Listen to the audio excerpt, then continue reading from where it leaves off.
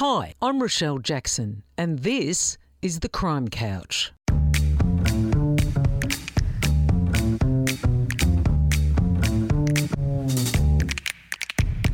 I'm an investigative journalist and true crime author, and I know who's who in the zoo, the crims, the cops, and the interesting individuals in between. So get comfy and join me here on The Crime Couch. It's going to be one heck of a journey. It's not every day you interview the longest serving female police officer in the world. But that's my privilege today, sitting with Joy Murphy. The Detective Senior Sergeant worked in the Independent Patrol Group, the First Rape Squad and Dealers Squad, and the Sexual Offences Squad. Joy helped coordinate the Sexual Offences and Child Abuse Investigations Team, or SOCIT, across the state, and is highly recognised for her police work, including an Australia Day award. She's also been recognised as the most outstanding female leader by the Australasian Council of Women and Policing. Hi Joy, and welcome to the Crime Couch. Hi Rochelle, it's great to be here. Lovely having you sit with me on the couch today, Joy. What inspired you to join the job? I was in the workforce, but not really committed to what I'd been doing.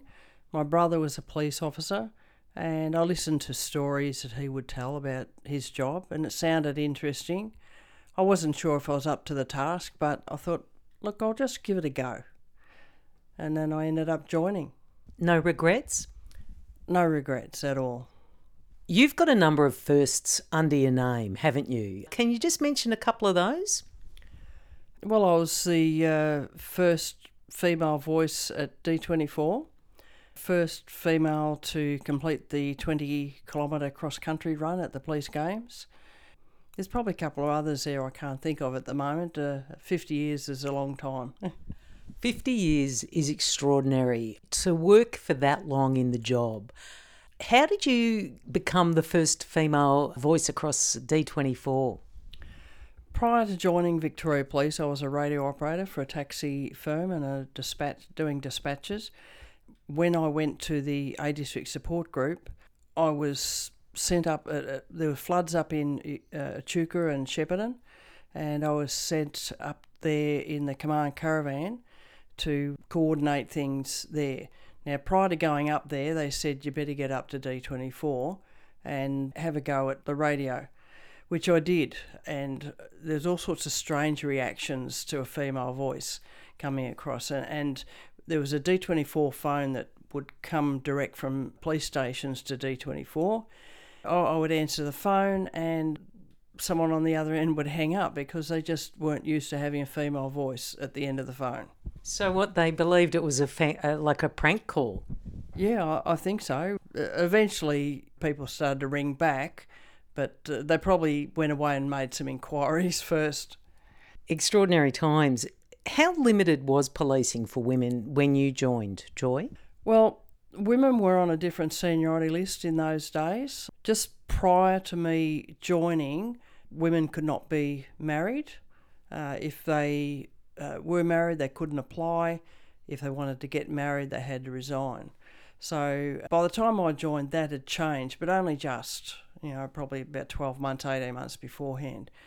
We were on a different seniority list. We could only go to certain areas within Victoria Police, which was, generally speaking, we all went to the women police divisions. Mostly you went to Russell Street. From there you got sent out to suburban or country women police divisions that needed another policewoman. Or you got sent to Missing Persons Bureau, where you did a lot of filing and admin type work, answering phone calls and so on. And the same with IBR, which was Information Bureau. Some women went there and were doing admin type work. And that's the interesting thing. There seemed to be a real, I suppose, very much of a reduced role for police women in those days, at least until the Equal Opportunities Act came in. You were part of the First Rape Squad, which was made up of 6 women. What was that like? Look, it didn't work out to be what I think they wanted, but at least it was a start in the right direction, acknowledging that there needed to be a role dedicated to helping women through the process. But during the day I was in the dealer's squad doing whatever work came along there, which might have been arresting offenders for selling stolen goods and going to court with it, and then I'd be on call at night. You would get called out at 3 o'clock in the morning. No on-call allowance. You'd have to jump in your own car and drive to Dandenong or somewhere like that, one of the outer suburbs, to assist the CI with a rape victim. Of course, then what I found the last time that happened to me is I then had to go back to the dealer squad.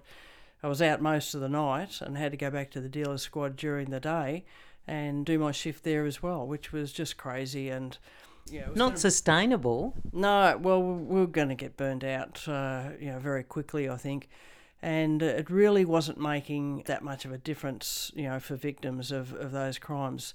In the past, prior to the rape squad, the Women Police Division would do the victim management, which was organising a medical examination, taking a statement, and that kind of thing. They were trying something different. It might have had potential if they didn't require us to be, doing a dual role as such. And as they say, to move the middle, you've got to start somewhere, don't you? I mean, you've got to at least establish a squad, and even it having difficulties, I suppose at least they were starting something.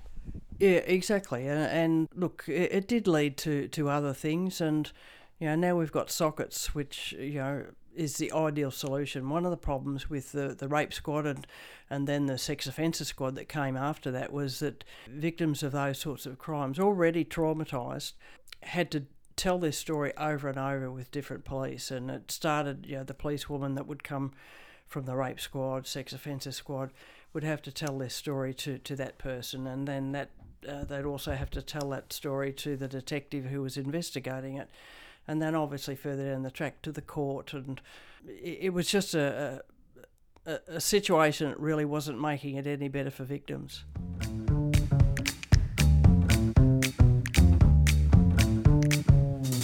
Did you see much discrimination as a young police female detective in the job, Joy? I think I was a bit blind to it in a way. When I joined, there was only about 200 women in the organisation. I think women are a little bit of a novelty. The blokes liked having the women around, but I found the minute I started to move into doing work that they would normally do, that some people didn't really like having a woman there. And I found that when I was a detective and I went to Heidelberg CIB, that certain blokes would not work with me because I was a female. They'd just go missing during the shift and I'd have to work on my own. And didn't you have at one stage someone comment about your new hairstyle? Yes, I did have a perm and my hair was quite curly. It wasn't really an afro, but it was close, I suppose. And this chief inspector said to me he didn't like my hair and he wouldn't go to my hairdresser. And because he was as bald as a badger, and I just said, well, I wouldn't go to yours. Do you find that worked, basically giving as good as you got? Yes, look, it gets me into trouble sometimes because I tend to speak the truth. I say what I think. I don't intend to offend people, but in that situation, he took it well. I thought I'd be in a lot of trouble for saying it, but he just walked away embarrassed, and that was that. You worked with an infamous and well-known police member, Brian the Skull Murphy, while you're in the dealers. How would you describe your rapport, and how would you describe Brian, who unfortunately, of course, has now passed? Look, I wasn't in the dealer squad at the time. I was actually attached to Heidelberg CIB, and the request came in to provide somebody from Heidelberg CIB to work at the Metropolitan Regional Crime Squad where Brian Murphy was in charge. Being the only female in the office, I got the short straw and I was sent to work with him. And I'm sure there's a lot of chuckles in the office when I was sent because they thought, well, he'll break her or maybe she'll break him, I don't know. But I ended up working, I think, nearly 12 months and did some really good work and got commendation for an arrest of a serial rapist whilst I was there. So it all worked out very well, and I'm happy that I got shafted, if you like. What a way to explain it. So you've got fond memories of Brian? Yes, look, I have. Look, he was a tough guy, and he swore a bit, but he was also a very funny guy. Look, I really enjoyed the time I worked with him, and I learnt a lot from him. I learnt how to speak to criminals, and that is really an important thing to be able to do when you're a police officer, particularly as an investigator. And he often spoke a lot about that. When I interviewed him for the Billy Longley book, he spoke about how invaluable it was to build that rapport with crims. Yes, absolutely. Look, there wasn't much that he didn't know around, the criminal world in Victoria at that stage. He knew a lot of criminals, some very shady characters. You'd be driving down the street and he would point somebody out and he'd say, "Oh, that person's so and so, and they've done this, and they've been in jail for that long, etc." It was just absolutely amazed me, his knowledge. Joy, you worked for most of your career in sex crimes. Did you choose this path, or did it choose you? Look, I think it really chose me, but what I can say is that when I was about 16, my mother was a victim of a stranger rape, and she wasn't treated very well by the police at the time. She was one of 2 female taxi drivers in Victoria. She picked up a passenger, and he directed her to a isolated location. He raped her, and when she reported it, the police officer said, "Well, what do you expect? You're driving a taxi at night time." Well, it's as I said, it's not something that I purposely followed, but it just sort of came along, and maybe subconsciously I was directed, towards that kind of a role in Victoria Police.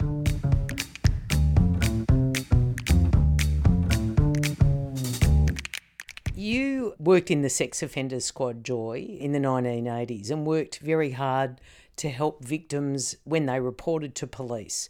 What achievements are you most proud of? Look, I didn't achieve everything I wanted to at the sex offenders squad. It was at a time when there was a lot of changes going on in the community. Sexual assault centres were being set up at the Queen Victoria Hospital, and a short time later Monash set up a sexual assault centre.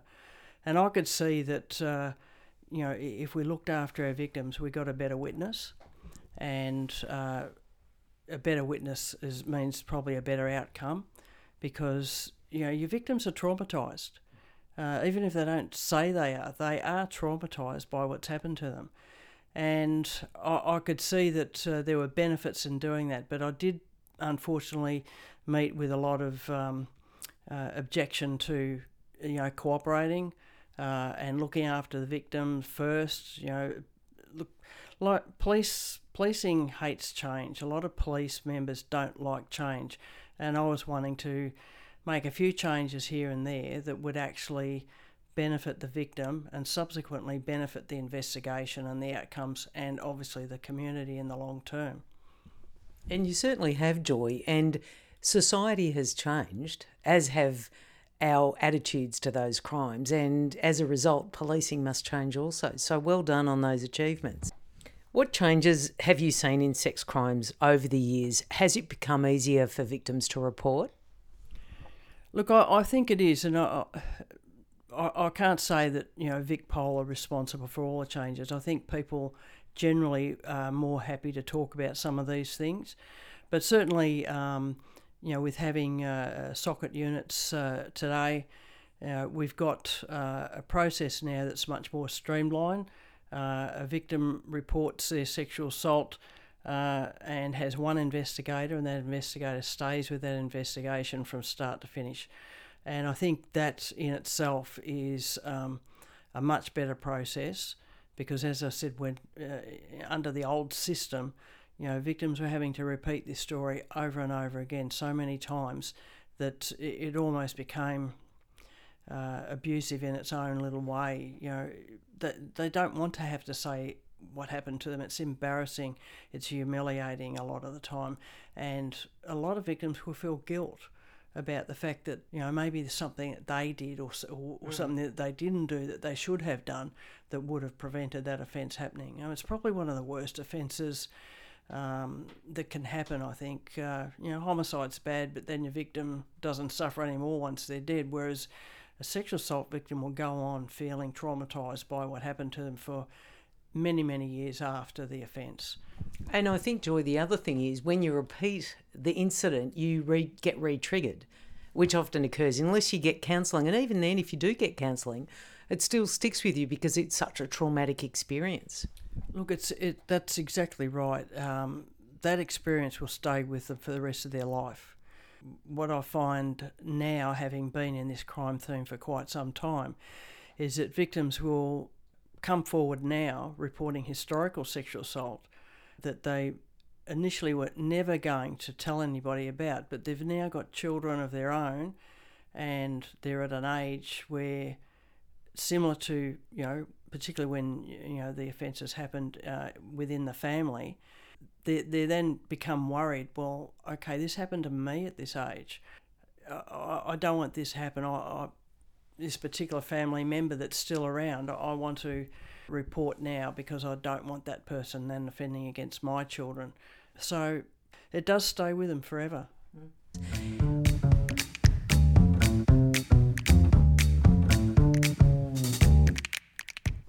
Joy, you received several commendations, as I mentioned, during your more than 50 years in the job. One was for helping to catch a serial rapist in South Yarra. What did you do? Well, started off, we had a photo fit of what the offender looked like, and he always struck during the early hours of the morning. So this was when I was working with Brian Murphy. Actually, we did about 6 weeks of night shift, every night. We were in that area. We knew the general area that he tended to target, and we walked around, rode a bike, whatever. We just walked around all night looking for somebody that vaguely fitted that description. And on the night that we actually caught him, I spotted this guy walking towards me, and I thought, God, he really does look like that photo fit. So I had an ankle holster on, and I yelled out to him to stop. I should have got the gun out before I actually yelled it, because he ran and then I ran. And you can't run and get a gun out of an ankle holster at the same time. Anyway, a colleague was with me, but he was across the road hiding behind a bush. So he saw me running, he started running, and this guy, ducked down a laneway, and we're chasing after him. And next thing I hear bang, bang, and a whoosh, whoosh, which is a bullet going past my head. My colleague was shooting at this offender who was in front of me, and fortunately he missed me, and he missed the offender as well, which was probably a good thing. But the offender disappeared.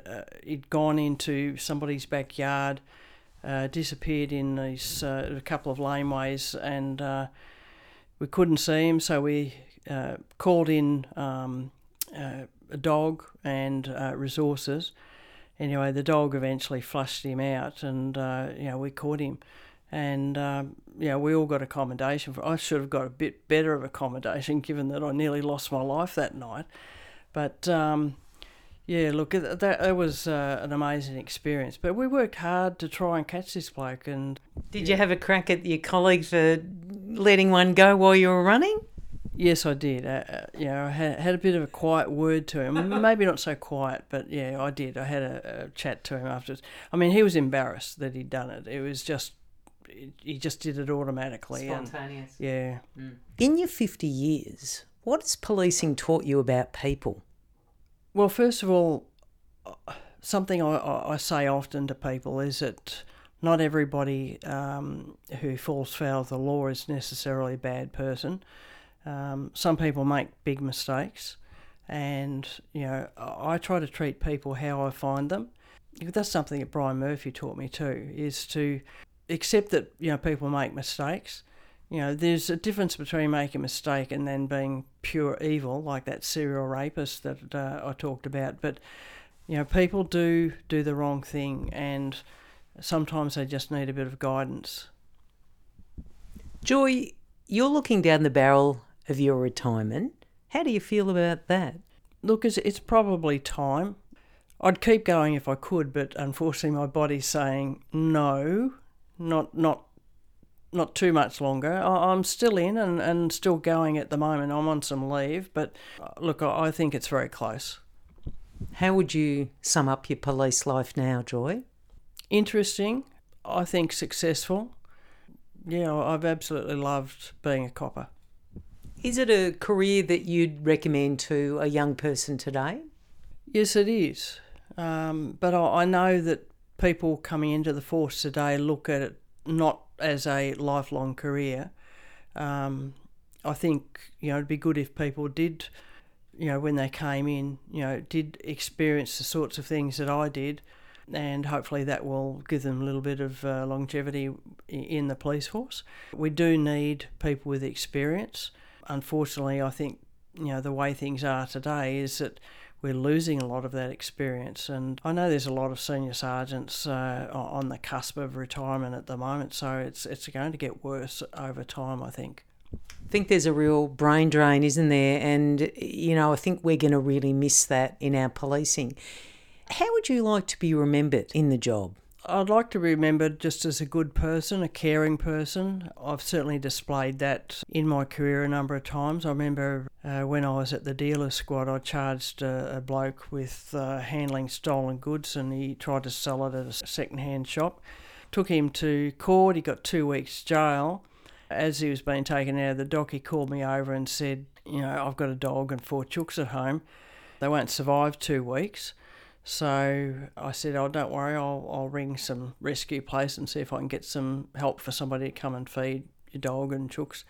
Anyway, I did that, and they weren't very helpful. They said, put the chooks and the dog in the car and bring them to the rescue service. And I thought, no, that's not going to work, and I don't want a dog fight and a chook fight in my car. So I went to his house every day after work and fed his dog and chooks. When he got out of jail, I went and saw him. I gave him the receipts from the supermarket, and he, paid me for what I'd spent. Anyway, a little while later, it was Christmas. I got a Christmas card in the mail from him, which said, "Thank you very much for your kindness." It had a little 50-cent Tats ticket in it. It didn't win, but the thought of it, I was chuffed. I didn't expect to get that thanks. There's been other times I've done things over my career. I got a letter just recently from a lady who was a victim of a serial rape about 40 years ago. She didn't know my name, and I was in a newspaper article probably about 12, 18 months ago, and she got my name from that, and she wrote to me, thank you. She said, I've been waiting all this time to find out who you were so I could thank you. So those little things, make it all worthwhile. Well, Joy, thank you. It's been an absolute pleasure, and I really must congratulate you on your extraordinary work in the job, and for more than 50 years. Well done, and thanks for sitting with me today on the Crime Couch. Yeah, you're welcome, Rochelle. Thanks for inviting me. Thanks for joining me. I'm Rochelle Jackson, and I look forward to your company next time on the Crime Couch.